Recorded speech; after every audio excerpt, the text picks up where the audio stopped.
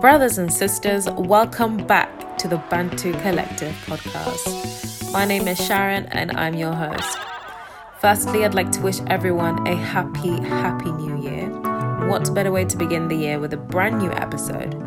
An episode that was to be released a few months back, but only made its way out the womb in this first week of 2020. And so it is only my pleasure to be back. And this time round, I'm back with a friend of mine, Dennis Aguma. Dennis is someone I've come to know in the last 2 years through various associations, and we caught up some time ago in the summer of 2019 in Uganda. And I knew I wanted to feature him on this podcast to unearth what I knew would be a really fun and interesting conversation. So I invited Dennis to record an episode with me, this time recording in his beautiful family home in Kampala. And in today's episode, we touch base on the Ugandan startup scene and the current entrepreneurial ecosystem and how it relates to the fourth industrial revolution. We talk eco-villages and last but most definitely not least, a topic you couldn't pay me enough to talk about, and that is abundance consciousness. So without further ado, let's get right in there. Welcome everyone to the second episode of the Bantu Collective podcast. And I'm here today with Dennis Aguma. We're in Kampala, Uganda. And Dennis has had quite a busy stay for the last 6 weeks? Yep. 6 weeks, Whole okay. month of it, yeah. Perfect. And Dennis, if you could tell us a bit about your upbringing, or who you are actually, before we go there, who you are, what you're currently doing, and what's your stay in Uganda at the moment about? Good question. Thank you very much for having me. About me, where do I start? Because I have my hands in very many pies, as it were. Sure. I'm a student. I'm doing a PhD in entrepreneurship. Excellent. I'm a visiting lecturer, so I lecture at Birmingham City University as well as few other universities. Like yesterday, I was doing a guest lecture at Makerere with MBA students. Oh, yes. I'm a business incubation manager. I help startups to articulate better their value propositions and scale. I do that both in the UK and here in Uganda through my social enterprise called the National Association of Student Enterprises, which runs events such as the LEAP conference, which you attended, where we had over 1,000 students from a number of universities, but mainly Makerere University, being inspired about this whole world of enterprise and entrepreneurship. So that's what I do. That's my life in a nutshell. Wow. Okay. So that's a list of accolades you've come to achieve. And I'm guessing your whole trip with Uganda this time round was mainly engaged in that space? Yes, I was juggling lots of things. So part of my PhD is looking at entrepreneurship ecosystems, both in the UK and in Uganda. Sure. And try and see if there are any differences in terms of those ecosystems and how those impact entrepreneurship education. So part of my research is based at Makerere University Business School and Makerere University. And I was running a pilot study during this month. So that's one thing. Ah, I see. While I'm doing that, I'm also running the LEAP conference. Yes. Which, as I mentioned earlier, you have lots of students from a number of universities, again, focusing on that. But I've also had quite a few guest appearances. I was a guest with the Rotary Club of Bukoto, where I was sharing some of my thoughts around business incubation. I was doing guest lectures, like at Makerere University. I did participate with helping Dr. Ngatajize, who's setting up a leadership academy in Kabale. So I've really been involved in a number of things here and there. So I tend to make the most of my time away. So it's both work and pleasure. But this time, it's really been more work. Like 80% has been work than pleasure. But you've enjoyed it? I have, yeah. It's been who would not enjoy Uganda, Trust me, I know, right? It's absolutely Uganda fantastic. is an enjoyable place. Very, very. And so obviously there's a whole purpose to why you're engaging in the enterprise ecosystem of Uganda. Yeah. So you're present in Kampala and Kabale. Mm-hmm. Before we get into the meat of that, because I find the enterprise world fascinating. Yeah. Especially seeing as where the world is going and where Uganda fits in that ecosystem. Yeah.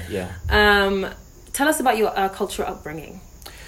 My culture upbringing is I'm a very proud Muchiga from Kabale. Hey. I am aware that you visited Kabale, which is called the Switzerland of Uganda. Really? Arguably the most beautiful place in Uganda, but other people have their thoughts about it. But no, I can attest to that. Kabale is really very beautiful. The hills, the valleys, the lakes, the birds, the vegetation, the mountain gorillas. I could go on and on and on. So growing up as a child, we did not have an appreciation of what we had, because that was it. You know, if you went to Lake Bunyonyi, you had to hike, walk all the way up.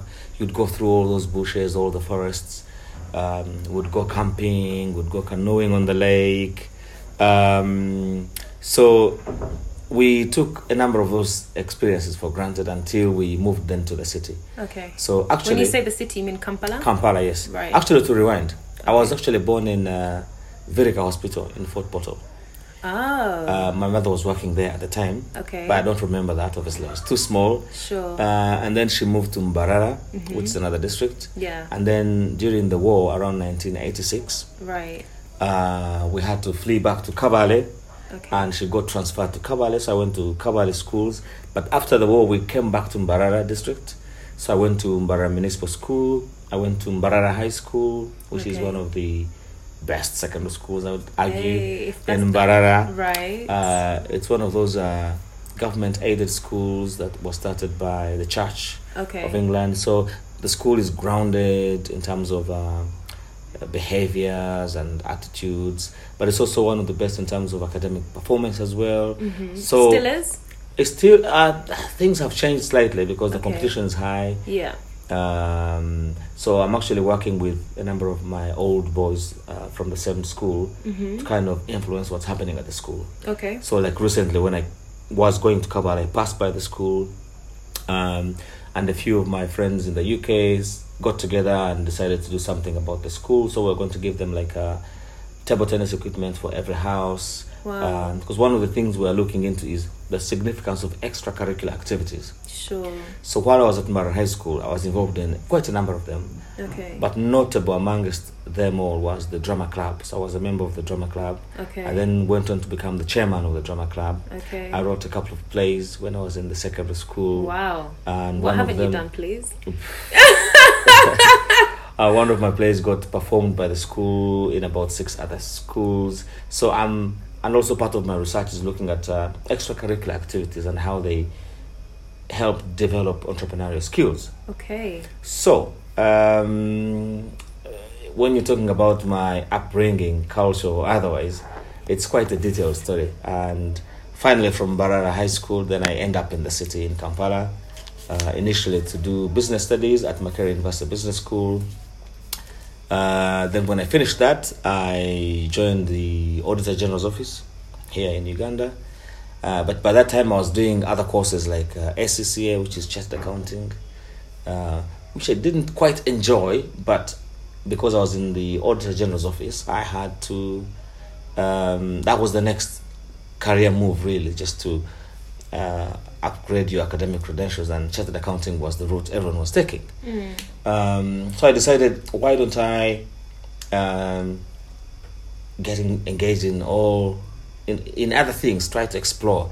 So somehow that exploration of being engaged in other things landed me in the UK. Okay. And while in the UK, I experimented with the pensions industry. I was there for like 9 years, working in the city in London. Okay. Juggling pension schemes, but I wasn't enjoying it as much. So I decided, I'm going to pack this. I'll go back to academia. And while I'm there, the rest is history, because I stumbled on this world of enterprise and entrepreneurship. I was at Kingston University, and Kingston University starts more student businesses than any other university in the UK in terms of numbers. Okay. So there's a very interesting, bubbly ecosystem of student entrepreneurship.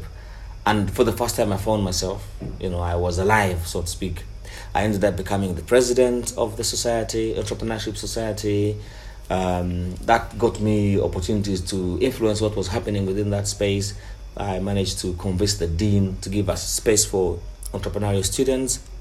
I ended up setting up the university's business incubator and running it for like 2 years. So I had a taste Wow. of what was happening, what was possible. So everything was almost kind of you're building it as it's unfolding. Yes. Okay. Where I've ended, it's been one step. You climb one ladder, Yes. and then you get a better view. Like, oh, actually, there's something better on there. So you keep climbing up. You keep Right, climbing up. yeah. So I never set out to be in the world of enterprise and entrepreneurship. Okay, so it kind of found you. You found it. Yes, I think Kingston helped to ignite my passion. Wow. And once you find what you're passionate about, Yeah. the next steps, however hard they might appear, Yeah. become easier, because for you it's not work. You're just Yes. flowing. You get into a flow. Exactly. So I've been in that flow, which led me to set up my social enterprise in Uganda, which runs all these conferences I'm talking about. Yes. And being in that flow, which opens up all these opportunities to work with business incubators here in the UK. So it's a flow, and I'm enjoying it. And what is it about enterprise that you think kind of sparked and ignited that flow or passion I space think, within you? yeah, I think it's a combination of my character and personality. Okay. And going back to, I can trace it now back to when I was in Barai school, being engaged in things like drama, being, a people person. So those networks, those connections, Okay. the easiness with which you get along with other people. But if you combine that with my background in business studies and accounting and auditing, you get a mix in the middle, which is like enterprise and entrepreneurship, I think. Okay. But one of the other things, I'm quite creative. I like to see ideas emerge. I like to see things develop and evolve. So from a business point of view, particularly with startups, that's exactly what's happening when you're working with people who just have an idea, and just to see that progress, I found it more rewarding. Right. Yeah. Okay. And incubation is your thing. And in one of the talks, the presentation that you presented at the Bokoto Rotary Club, Yeah. you mentioned that we need sort of to be able to build structures that allow for businesses to emerge in Uganda, or for example within the startup scene. Yeah. Where do incubations play a role in that, and why are incubations so important to you? Yeah. Incubation, business incubators are a key part of an entrepreneurial ecosystem. So Uganda, for instance, is the most entrepreneurial country in the world. Yes, you heard that right. Please say that again. Uganda is the most entrepreneurial country in the world. Hey, we love according that. to research by the Global Entrepreneurship Monitor. So this research monitors people who are actually engaged in early entrepreneurial activity. So the total entrepreneurial activity in Uganda is very high. Lots of people, granted out of necessity because of lack of jobs, end up being entrepreneurial because they have to survive. That's right. The challenge is that type of entrepreneurship is, I wouldn't say the wrong type of entrepreneurship. It's not the same as opportunity entrepreneurship, because if you go back to like Silicon Valley, what's happening there is opportunity entrepreneurship. People are scanning the market, looking at the opportunity and disrupting an industry and getting lots of funding to do that. Right. So they're able to scale, but the way they're able to do that, you have lots of incubation hubs. You have like tech cities. Like imagine a whole city with everyone in the city, the government and everyone focused plugged into growing this pie, supporting all these startups. Right. And that has been lacking in Uganda. Yeah. And incubation is one way to start. Okay. Albeit like at a university. So I'm doing some work with Makerere Innovation and Incubation Center. So using that to support like students and graduates and even people within the ecosystem. The same with Makerere Entrepreneurship Center or the Innovation Village for that matter. So the incubation centers provide like the engine around which all these other discussions, all these other business ideas kind of congregate. People who have the money to invest in startups, they know where the startups are. Someone who has an idea, he knows where to go and if he needs a mentor. So it's like a magnet. And the more of these magnets you have, I think gradually, particularly if the magnets become stronger eventually, with more people coming in, more money being injected into these startups through the incubation, then hopefully we can begin to grow an ecosystem around that. So incubation is very important. Right. Yeah. Do you see a trend towards the increase of incubations? And I know you mainly speak of the experience in Uganda right now. Yeah. Can you say that this is kind of widespread across the continent in general? Yes and Or no. is that too simplified a statement? A lot of this has to do with government policy. Okay.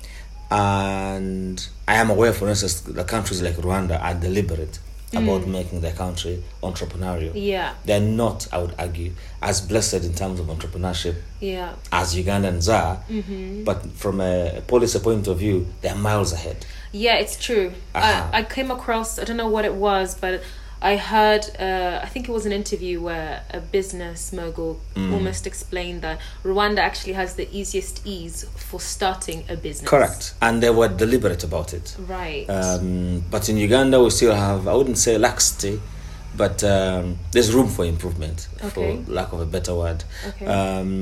And in terms of everything happening on the continent, I wouldn't say that's the case. Okay. There are pockets where this is happening. Kenya, Nairobi in particular, absolutely fantastic. They're miles ahead of Yes. us. If you go to South Africa, they've been at it for ages. But if you go to like Democratic Republic of Congo, partly because of the challenges of the politics, you have challenges there. If you go to Burundi, they are struggling. If you go to South Sudan, and most of those it's to do with conflict, Somalia, I could go on. Yeah. But if you go in West Africa and you go to Nigeria and Ghana, things are bubbling away in that space. So there is a lot of, and with people like Tone Elmelu and a few other entrepreneurs on the African continent, enterprise and entrepreneurship is beginning to appear as a credible solution to Africa's challenges rather than waiting for the West to give us donations or handouts or to open their doors for us to sell our products. There is a big market here on the African continent. Huge. But if we were entrepreneurial amongst ourselves, that market is big enough. You don't need to hustle with everyone else. They can always come and join the party. Agreed. But there is enough to work with in terms of creating this party that we're talking about of enterprise and entrepreneurship. Okay. And so where you mentioned that a lot of it can be, you said, you can argue that the political challenges, the policies are what are holding us back. On a positive note, what is working for startups, for example, or businesses in Uganda? What does work? Wow. Oh no. I know. A number of things work. Okay. And it depends on which startup. So if you have your startup dealing with young people, you're in the timing could not be any better. Uganda is one of the youngest populations in the whole world. Yeah. So if your product, for instance, deals with technology, the uptake of technology is much easier with young people than it is with pensioners, so to speak. So there are structural advantages that Uganda has over other places. I wouldn't credit the government for that because the population is what it is. However, the things that are working, when I started bubbling on about this thing of entrepreneurship about 5-6 years ago, there wasn't a lot of discussion about it. But I can say hand on heart, and I'm impressed with the government on this one, that the message has been loud and clear that they need to focus on entrepreneurship. They need to do something about entrepreneurship as a tool to support these young people because our unemployment rates are ridiculous. You're talking like 80% unemployment for young people. Yeah. It's just unacceptable. Yeah. Particularly for, actually I would argue that it's a security threat when you have lots of young people, particularly boys, idle, doing nothing. But government is doing something about it. There is money that I know is available through the Ministry of ICT to support startups, but it has to be channeled through incubators now, I understand, because... Such as, like, for example... So there is something called NISP, I think it's called, where a number of startups have received seed funding from the government. So you rarely get this happening, grants properly, like 100 million shillings to a particular startup so that the startups can begin to... So they are throwing money at it. But back to the discussion I had at with the Rotary Club of Bukoto, we are missing the connections of the dots. I wanted to get into that. Yeah. Yes. Yes. We lack like an ecosystem approach. Yeah. Where someone like government is giving these guys money. So the first round, they gave lots of startups money, and I think some of them disappeared or whatever. No one knew what was happening. But now they have realized you have business incubators. Why don't you give these guys the money, but also engage the business incubators to support these startups to scale? What's the point of giving them money and not giving them the other structural support? Because that's as important as the money. Often the money is just really secondary. Most of these guys don't have a clue on how to embark on the challenges that they're trying to solve. And within the business incubator, you have the skills, you have the expertise for that to happen. So yes, efforts are happening, but it's a learning curve. And I wouldn't be so unfair to this government as to say that they should be doing what the US has been doing for 50 years, or what Tel Aviv or London have been doing. So these guys in the West have been at it for ages. So there are lessons to be learned, but then we also need to have our own solutions that are organic. And unique to the African environment. Correct. To the challenges that we're dealing with. Exactly. Yeah. Okay. And one of the things you mentioned in one of your presentations that I attended, I happen to be really passionate about this, and I think so are you. The fourth industrial revolution. Yes. So we're headed into a very technological future. Correct. We already are, some could say. I have a number of questions for you. So first we'll touch on the fact that you've mentioned that our university students, the content that they're being provided through these academic institutes doesn't necessarily match this skill set that is required for the future that we're headed towards. Could you talk to us about that? Yeah, there's a lot of research on this actually. There is a huge skills mismatch between a student who graduates today hoping to do, let's say, marketing, but in business school they will use case studies to teach you marketing. So they'll say, this is what Apple did. What do you think? You're talking about the past. Sure. But it's hard to replicate or to create a future in class that this guy is going to be working in. And sometimes some of these startups, you could be in business school and you get a business idea through the business incubator. You are creating the future. And often no one prepares you, particularly for businesses that are starting. Academia does not necessarily predict the future and teach you for a future. No, they teach you based on what's around us. So this is what has happened in the past. This is where we are. But if you look at like the jobs of the future, like now, I remember at Anglia Ruskin University we had like a social media officer. Someone just to sit and monitor Twitter, Facebook. Those Instagram, jobs were not Snapchat. Yes, exactly. Those jobs weren't there. Yeah. Some time ago. So the guys who started marketing then, 5 years ago, could not have probably weren't focusing on it as much. Right. Right now, the guys that are studying marketing might be using some of those tools. Yes. But I guarantee you, the pace at which technology is changing, in 5 years' time, that landscape will be different. So this is what I find like such an exciting space for Africans in general, because the world is moving ahead technologically. We are in many ways still catching up, but we're also creating our own innovations. Yes. What do you say to those who are creating that new space where the paradigms haven't yet been established? So there are no rules within which to play. You're kind of creating your own. And you don't really know what you can invite in as an opportunity, what's going to work for you. What do you say to those guys in that exact space? The thing with the fourth industrial revolution, if you look at the first industrial revolution, Africa was not a part of it. We were still here grazing cattle, doing absolutely nothing. Second industrial revolution, we weren't a part of it at all. Even the third industrial revolution, we were just takers of that technology. Right. IBM would bring the machine as big as this room for the Central Bank of Uganda, So we were just buyers. We were not participants. But right now with the internet and the state of play in terms of technology that is available. For the first time, Africa is also part of this discussion. So Africa is, if you look at what's been happening with things like mobile money here in Africa, unique solutions to unique challenges. And it's booming. And it's booming. Yeah. It's booming. You know, a company like MTN moves more money than all the banks combined in a day, you know? Yeah. It's big.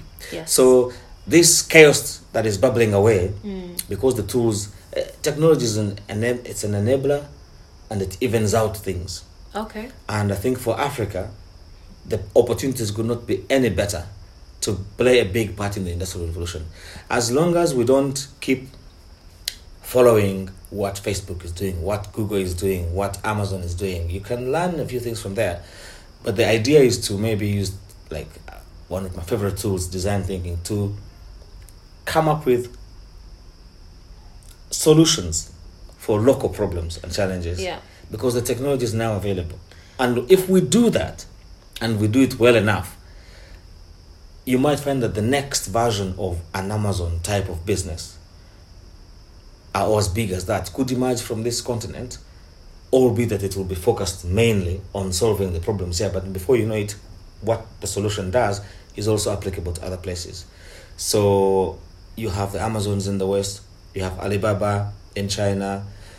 There's no reason why we can't keep, you have Jumia maybe here in Africa, but the technology is now available for Africa to stop complaining and be part of this movement to create our own solutions. And who knows? I think the race is on. Okay. And so I have the same outlook on this. Yeah. And sometimes I fear that I'll be viewed as an optimist, a naive optimist, and the people out there who call themselves realists, I call them pessimists. Agreed. If you are looking to innovate, you initially are rewriting the direction of humanity, and I agree with you in that we can't look to see what's worked in the West and adopt this copy and paste culture to then somehow make it work in Africa, because Africa's problems are unique to our environment, correct, the culture, the politics, people, everything. Yeah. Absolutely everything. So that's I'm really glad that you pointed that out. Yeah, just to supplement on that, the pessimists do not understand where. So we always argue in entrepreneurship that where you see problems, where you see chaos, where you see challenges, those are unique opportunities for you to innovate, to start something. Exactly. And which is the most chaotic place? It's down here in Africa. So there's lots of opportunities. Plenty. I mean, you can drive down for half an hour and you're bombarded with problems. I mean, today we were driving with my son. Did you hear the number of questions he kept asking? Yeah. He just keeps asking. So for each one of those questions, it's a solution. Literally a business. It's a business. Exactly. Yeah. And so this podcast is meant to speak to the guys in the diaspora, but also the Africans in Africa. Yeah. How can we then begin to adopt such a mindset? Or what would you say to the guys in the diaspora who are like, okay, do you know what? I'm actually looking to start something on ground on the continent. Maybe not necessarily reinvent the wheel, but create something within the ecosystem that almost like that allows for something to perpetuate, whether it's still in agriculture, because agriculture is huge on the continent. Yeah. And I think in Uganda, it's about 70 to 80% of the people's economy or income. Yeah. What do you say to those guys? So I know a number of people that have made the move from the diaspora back home. Yes. A few make mistakes of saying, Dennis Aguma has gone and he's made it. Now I should also go. I think I'll also make it. I think you need to look at yourself, your unique circumstances, your unique skills, where your passion is. You cannot pour from an empty cup. So if you've just recently moved to Europe and you're still doing a cheyo, as we call it. What's that? Oh, you have to explain to us. A cheyo is manual jobs and things like that. maybe your drive might be different. Your drive might be survival, might be paying bills and so on and so forth. But if you've been, even if you've done that and maybe you've made some progress and you have some skills that you think are transferable and you're passionate about that space, you'll be having a competitive advantage over most of the guys here because you've been exposed in terms of best practice. You know how how things should be done. And Africa is growing a decent middle class that are prepared and have the resources to pay for that. So whatever area you're in, you can do it here as well, but you need to have a discussion with yourself and say, can I make this move? What do I bring on board? And if you find that maybe the skills are not there yet, then invest in yourself. If it means going back to university, by all means do it, because like education in the UK is not very, you can get loans and all sorts of things. Those opportunities are there. Go and work in, if you want to start a bakery, let's say you've been baking at home and you think you can actually make a good bakery within your village, go and work in a proper bakery shop, or whether it's at Sainsbury's, just do it. Get all that experience. So the idea is that you bring something to the African continent. Do you have transferable skills? Do you have the experience? Do you have the resources? I always tend to find that some of the guys that succeed here are the ones who go with only plan A. Which really? Yes, because most people come here when they have plan B, that if these things don't work out, I'll go back. And with that mindset, they come here, they try a few things, and they don't happen, and then they go back. Okay. But a number of guys who have been deported, you'll be surprised how successful they've been, because they come with just, this is it has to work. So that drive is only you knows that drive. Okay. But find an area that you're passionate about, as long as you have the skills and experience in it, and you don't need a huge amount of investment. You can start small, grow big, but network. Keep having discussions with different people, even in the UK. We have things like the Uganda UK Convention. You don't know who you're going to meet. I've met very many friends in that space. When you come to Uganda, for instance, don't just go on holiday. Do what I do, for instance. I come, I'm doing my research, I'm doing all these conferences. In the meantime, I'm meeting heads of departments at different universities, vice chancellors. I'm meeting people from business incubation centers. I'm meeting government officials. I have lots of engagements. So I make the most of the trip. So use those opportunities to enrich your experience, to inform your decision, to test some of your ideas. You might come and test them and see what's the market like before you go back. So have a number of those, and then eventually, once you're comfortable, you can do the jump. Right. Okay. And the reason I brought that up is because I am seeing a growing trend, especially in the people within my age bracket, millennials and above, who are kind of keen to go back to Africa, either invest, maybe not stay there fully, have one foot here and then, have one foot here and have one foot back in the West, but still be contributing towards an economy over there. Yeah. So for me, that's such an exciting part. And if this is happening now, I'm very excited to see where we're headed, 10 years from now. I mean, I've been doing exactly that. Okay. When I set up the Association of Student Enterprises, I did that 5 years ago. Right. And I've been having one foot here and one foot in the UK. So the activities I used to do when we started were few and far between. But now I have more engagements. And I'm building a brand around entrepreneurship within higher education institutions, that universities that have engaged with us know who we are, what we do, what we stand for. So testing the waters, as it were, is a good way of doing it.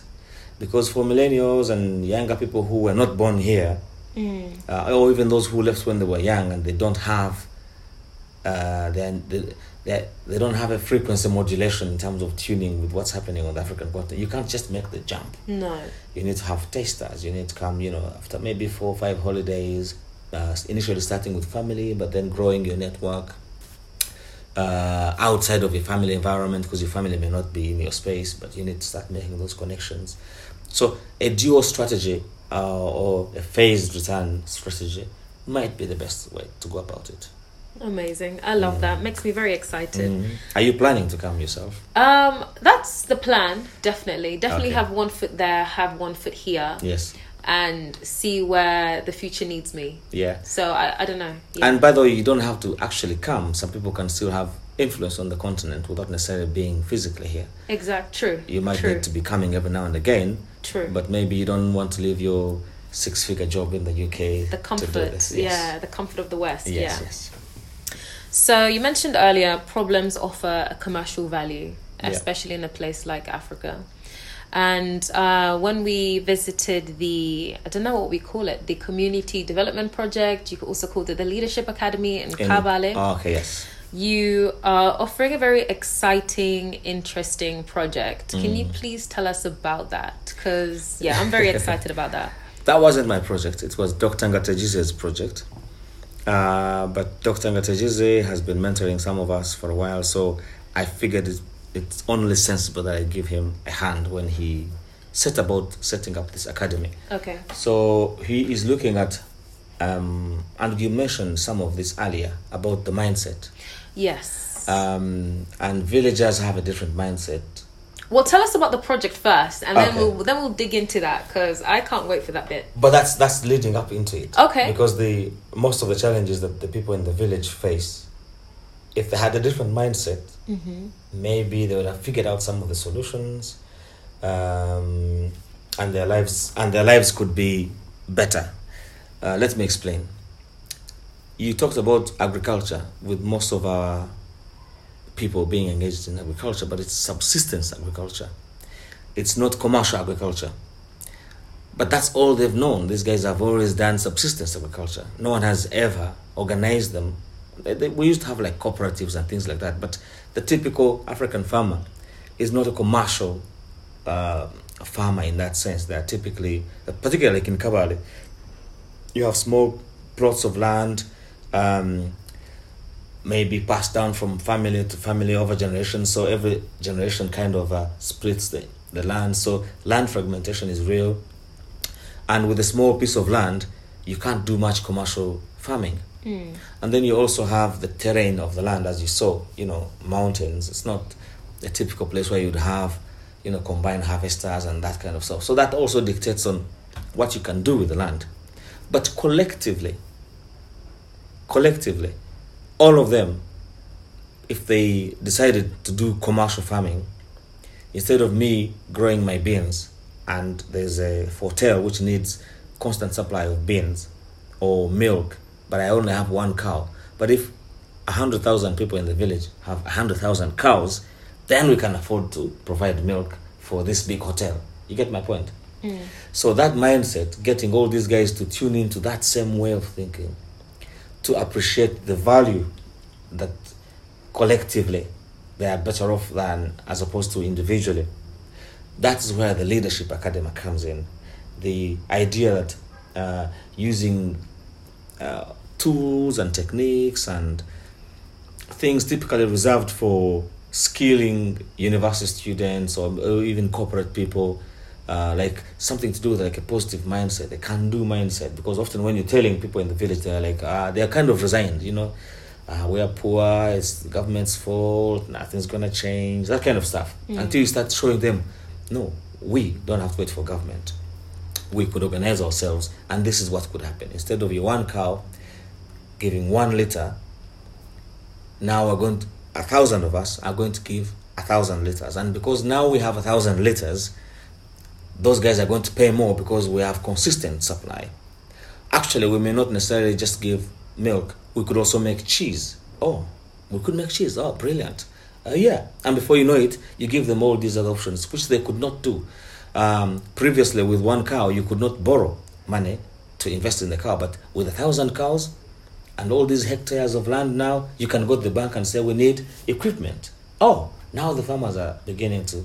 So it is trying to reorganize the farmers, getting them to sing from the same hymn sheet, opening their minds up to what is possible, and slowly but surely, from one community to another, begin to create this village ecosystem that is thinking commercially that is thinking entrepreneurially, that is thinking positively about opportunities as opposed to the challenges in the environment. Yeah. So pretty much everything you said, and I attended the presentation. Yes. It wasn't the first of its kind, I'm told. No. But for me, it was very interesting to see that you had a number of facilitators. So whether it was the teacher, you had a life coach, you had architects who are architects from the actual village. Yes. So there were the young people, the young graduates. Yes. And so they're going to be involved in designing this actual eco-village. Yes. Eco-villages are the thing for me. Agreed. And especially on a continent like Africa, I think it's so important that you create holistic structures that feed the people, but then also feeds the business development and the economy side of things. And I felt like you guys are really very much tapping into that. Please remind me of the name. Dr. Ngate Jize. Yes. Very interesting man. Yes. He's also the Minister of Finance? Not the minister, but he's quite high up there. He heads the competitiveness department within the Ministry of Finance. Okay. So that's the department that champions enterprise entrepreneurship in the country. I see. So he is tuned into what's happening within the entrepreneurship space. Right. Yeah. He's also a medical doctor? No, he's a PhD. His PhD is in agriculture, I think. Wow, I really didn't do my homework. No. So you remind me of this joke where someone was having a heart attack on the plane, and the air hostesses were wondering whether there's a doctor in the house, and someone put up his hand and said, "Quick, come! Someone's having a heart attack." I said, "No, I'm just a PhD in engineering or something." That's me, everyone. So yeah, but I think he's an agricultural economist. Okay. Okay. And that's why he's very passionate about agriculture and trees and things like that. I think it's informed by his background. Okay. And in terms of some of the content, the reason why I found him very interesting is some of the content that he was teaching us in the audience. He was very much talking about mindset. Correct. Mindset focus. He's very big on that. Big on that. And I was so happy to see this type of information and context being provided to people like you would call the villagers. Yes. And he mentioned things like having daily rituals. Yes. I need to work on my rituals. Yes. As well. But rituals are huge. Yeah. Because we're creatures of habits as human beings. And if you don't have an instilled sense of discipline, you kind of can come short in terms of executing whatever you hope to deliver. Correct. And so this is a huge project that you guys hope to take on. I imagine it will take some years, maybe even decades, or what? Yeah. It's to change the mindsets of people in our villages is not something that is very easy. No. Particularly because once they've left your sphere of influence, they go back to the environment, that they go back to their usual village environment, which dilutes what you will have done. So the strategy has to be some sustained bombardment of mindset, doses of mindset, maybe have meetings every now and again, or just like you go to church every Sunday, have some kind of routine, continuous, and then hopefully once you get a few champions who buy into that, they can also begin to influence other people around them. And you start with a small core group, and then you keep building a bigger circle around that. Okay. But you can't take on like the whole of Kabale. No. At one go. No. So part of the strategy now is to start with the low-hanging fruits, as we call them. The circle, which is the savings and what cooperative something. So where the villagers themselves who have formed this cooperative society of some kind, they meet together, they save their money together, and they can lend that money to each other. So start with that and try and give them value propositions around which they can see money, for instance, coming. But the strings around those value propositions are the mindset things that we're talking about. If we're meeting at 7:00 and you're not here, next month we might kick you out of the group. Things like that. So begin to instill these mindsets. So it's going to happen, possibly at a slower pace than we envisage. But the mindset of Dr. Ngatajize and some of us is that progress, however slow, is better than no progress at all. So we'll crack on regardless. True.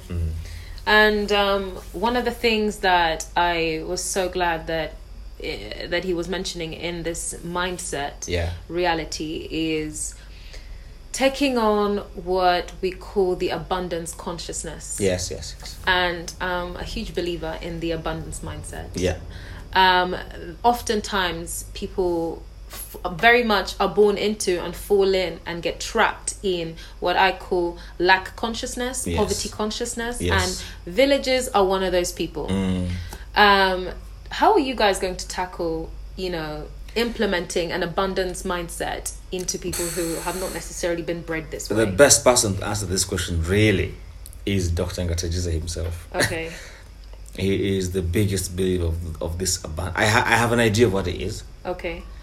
I practice it as much as I possibly can. Excellent. But to say that I am in a position to get the local people to actually do it or buy into it,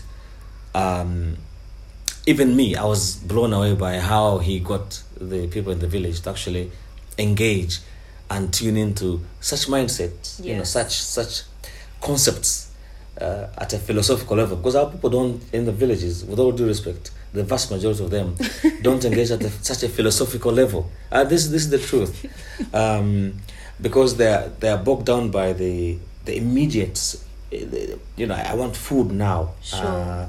Don't tell me about abundance when I don't have any food on my table. True. So when you tell them that, they'll be saying that this guy is just bragging because he has money. Obviously he has a lot of money. He's in abundance, but here we are starving, and he's telling us to have this mindset of abundance and that the food will drop from nowhere.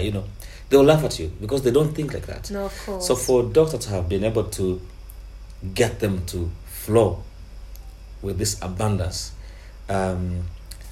demonstrates that this can work, and that if they're the right people, if there's anyone who can make it work, it is people, the stewardship of people like Dr. Ngatajize can actually make it happen. But further down the line, the Leadership Academy may have to engage professional trainers to deliver such content, because I'm sure there are some techniques that we're not aware of that could appeal to these people within our villages. Because you could believe in something, but you may not necessarily be the best person to teach it. True. As I will tell you hand on heart, that this abundance, much as I believe into it, I don't think I'm the best person to teach it. Okay, so for people who are not maybe familiar with this reality, what is abundance consciousness to you? It is the fact that the universe, you can call it God, you can call it whatever, has certain rules and laws of nature. It provides whatever you ask of it. Unfortunately, most people go to ask of the universe with a mindset that does not instruct the universe to give them something, because they don't believe that that's going to happen. So, case in point, and I've seen this happen. Like you get into the car, you're going to work, you're like, oh my God, I'm going to be stuck with traffic jam, blah, blah. Before you know it, actually traffic jam happens and you get stuck. Like you're going to take one road as opposed to the other. You're like, last time I took this road, something bad happened. Guess what happens when you head into that direction? These things are not coincidental. No. There is a bigger, powerful energy source out there, and it leaves your mind. Doctor says your mind is a broadcasting and receiving platform of some sort. So you can broadcast whatever you want the universe to give you. So if you follow me on Facebook or Twitter or LinkedIn, there's no doubt that I've been broadcasting to the universe my passion for enterprise and entrepreneurship. It should not be surprising when people meet me and open the doors, because they know who I am. I've been talking about this, they can relate. They know my engagements are authentic because Sure. I've been telling the universe, and other people will align. The universe will align those opportunities. The people, the events, the circumstances, everything. Yeah. Everything. The universe will make it happen. Exactly. When you say it to certain people, they'll be like, unless they've experienced it, they won't believe. Yeah. And the opposite is also true. Yeah. When you have this negative mindset, like those guys are just corrupt, that's why they are rich, I'll just slave away. That mindset is a dangerous mindset. It's very dangerous. But you can, over time, particularly if you practice it at a smaller level and you begin to see changes, you begin to see things happen. Simple things like today's going to be a good day. You wake up in the morning and you're switched on. I'm going to have a good day. I'm going to take a shower, have a nice cup of coffee. Just that mindset alone, you begin to tune into a different zone. So that even when certain things happen, I think one of our panelists was saying the other day, like it's not a problem. It's not even a challenge. It's a challenge. It's a small challenge. Yeah. This is context for Ugandans. The Aka challenge. Aka challenge is like a small challenge. A small challenge. Yeah. But two people will face the same challenge. One will say, I'm stuffed. This is just too much. Another one will be like, oh, we just had a small hiccup, but we're looking. Those two mindsets are completely different. Yep. Yeah. And so each mindset will, in a way, manifest for you. Correct. That which aligns with that almost frequency. Yes. So I'm all over this stuff. Good. And you're almost speaking as someone who also believes that we create our realities. Yeah. And getting people to believe that, or even expressing that to someone who hasn't heard that for the first time. So we're speaking specifically to Africans in Africa now. Yeah. That is, like you said, a huge thing. It's a huge move. But if we want to create the Africa that we want to see, the society, the culture, the mindset that we want to see, if we want to thrive off the land, you somehow have to embed these understandings. Yes. And everyone in Africa has to believe that, yes, it's possible that Africa can actually emerge and claim its rightful place. But not everyone will be emerging at the same time. So it starts at an individual level, at a family level, at a group level, at a village level, at a national level. I'll give you an idea. If you go to Rwanda, if you hear their president speaking, there is no doubt that this little country, that they are focused and determined to head into this direction. They are building the country in the way they want it. And you can see this on the streets. Yes. Clean streets. Yeah. You can see this in their branding. They support like Arsenal Football Club. Visit small country. People would say, you don't have that money, you can't afford. They're like, no, we can afford. It's that mindset that I'm talking about. Yeah. And when you're in that zone, the universe opens up other things for you. Things begin to happen. But I do take the point that it's a challenge for someone in the village who has no food to try and tell them this abundance thing. But there are ways around it. There must be techniques. Yeah. And also, I also believe that you teach by example. So when you start walking in such a way, you start emanating that energy. Yes. And your life will be an example of what you're talking about, of what you seem to be preaching. Yeah. And slowly, people start to, want to taste a bit of what you have. What's that flavor you've got going on? I agree. And so it spreads. Yeah. It takes time. But it eventually gets there. But because that's how things like religion work. It's all about faith. You speak to God and say, this is your prayer, essentially. You're saying, God, I want this to happen.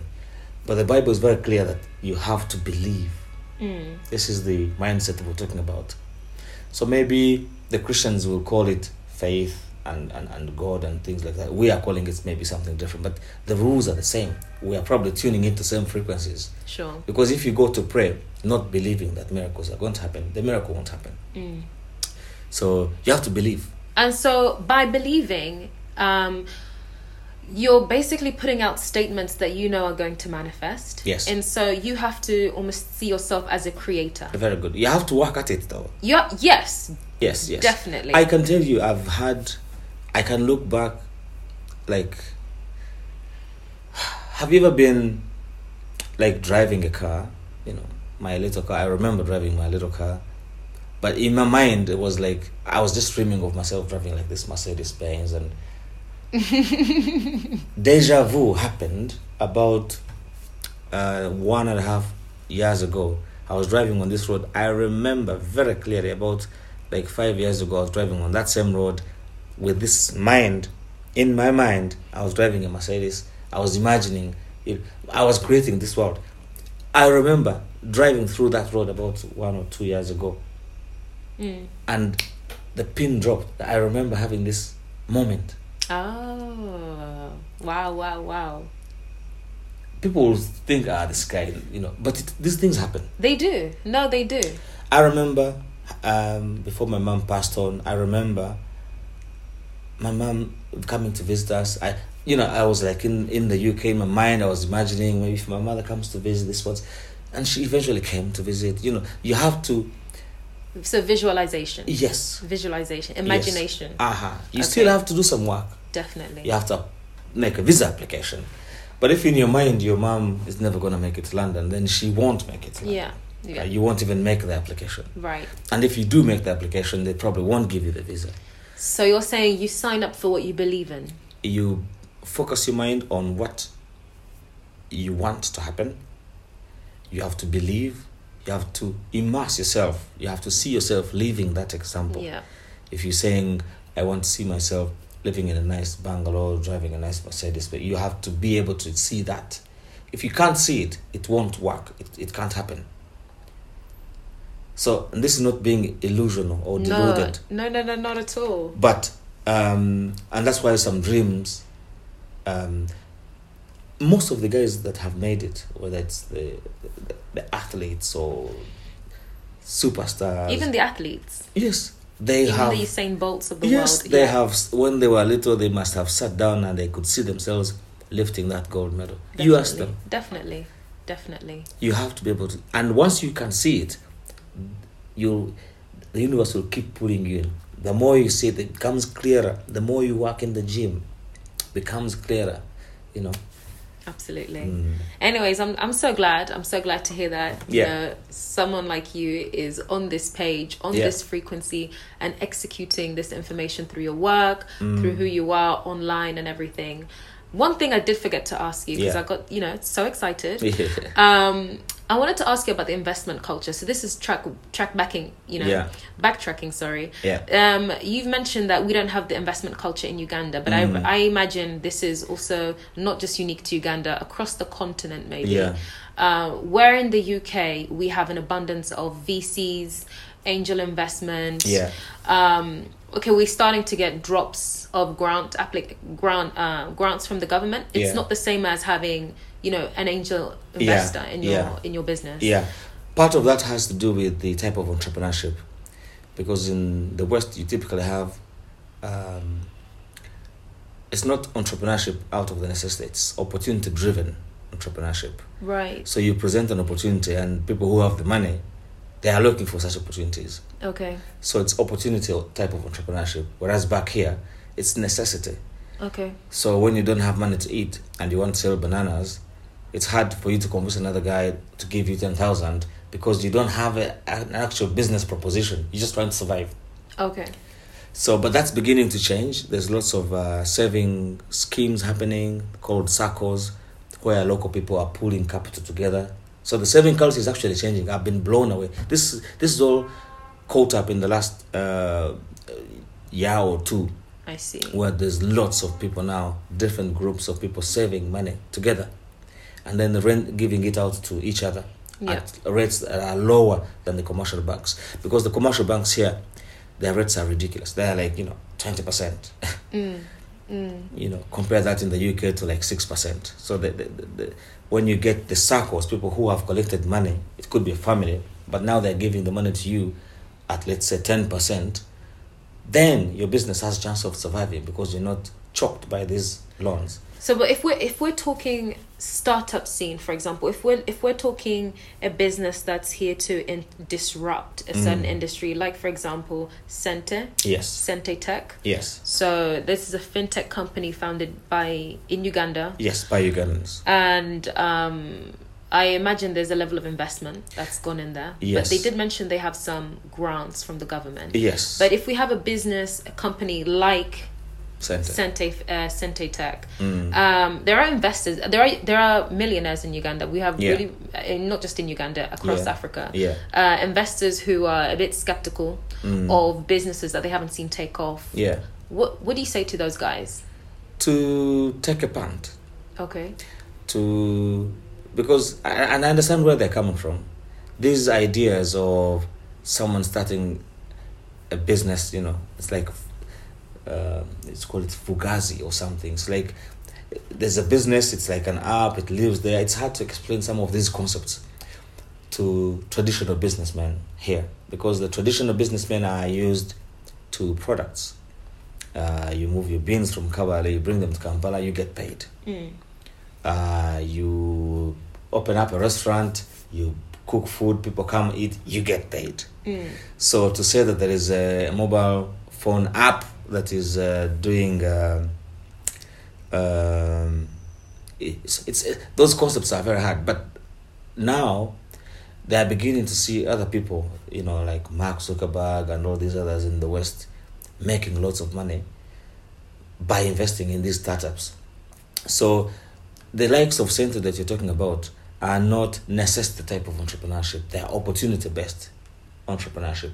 Okay. And there will be one or two rich people out there who, if you do your presentation very well, they will see the opportunity, particularly in terms of the returns on capital invested, particularly also if the government, in terms of policy, maybe gives exemptions for, let's say, capital gains tax for any investments in startups of that type.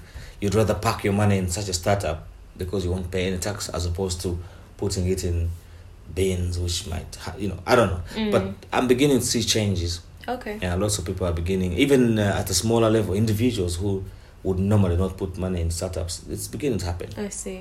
Oh, that's brilliant. Yeah. Thank you very much, Dennis. My pleasure. Thanks for having me. No problem. So glad to have you on here. Do you have any remaining words, anything you'd like to put out there for anyone who you think, is tailored to your words, your messages? Short of saying that they should have a positive mindset. Okay. This idea of abundance. Sure. I would encourage people to follow your passion, be skilled around your passion, and then execute. Just go and do it. If it means coming back to Africa, which is the discussion we had earlier, find what you're passionate about, make sure you're skilled in it, and come and do it. Don't be put off by challenges in the African continent. Most often than not, those are actually opportunities. And 1, 2, 3 years down the line, you will look back and be happier. But follow whatever your heart sends you. Just do it. Perfect. Yes. Perfect way to end there. Thank you very much. You're welcome. Thank you. Thanks, everyone. There we go, people. I hope you really enjoyed that one, alongside the evening crickets that featured in the background too.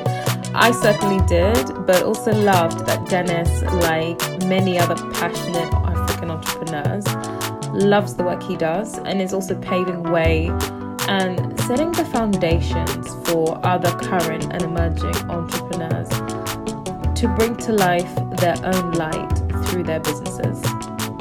In a country with an 87% rate of youth unemployment and a spirit for business, I would only hope that this rather sparks opportunity for inspiration and creativity in those of you invested in manifesting a greater vision for Africa. If you'd like to connect with Dennis himself, you may find his contacts in the episode notes, where I'll attach his social handles. Otherwise, guys and gals, that's it from me. Have a good one and peace out.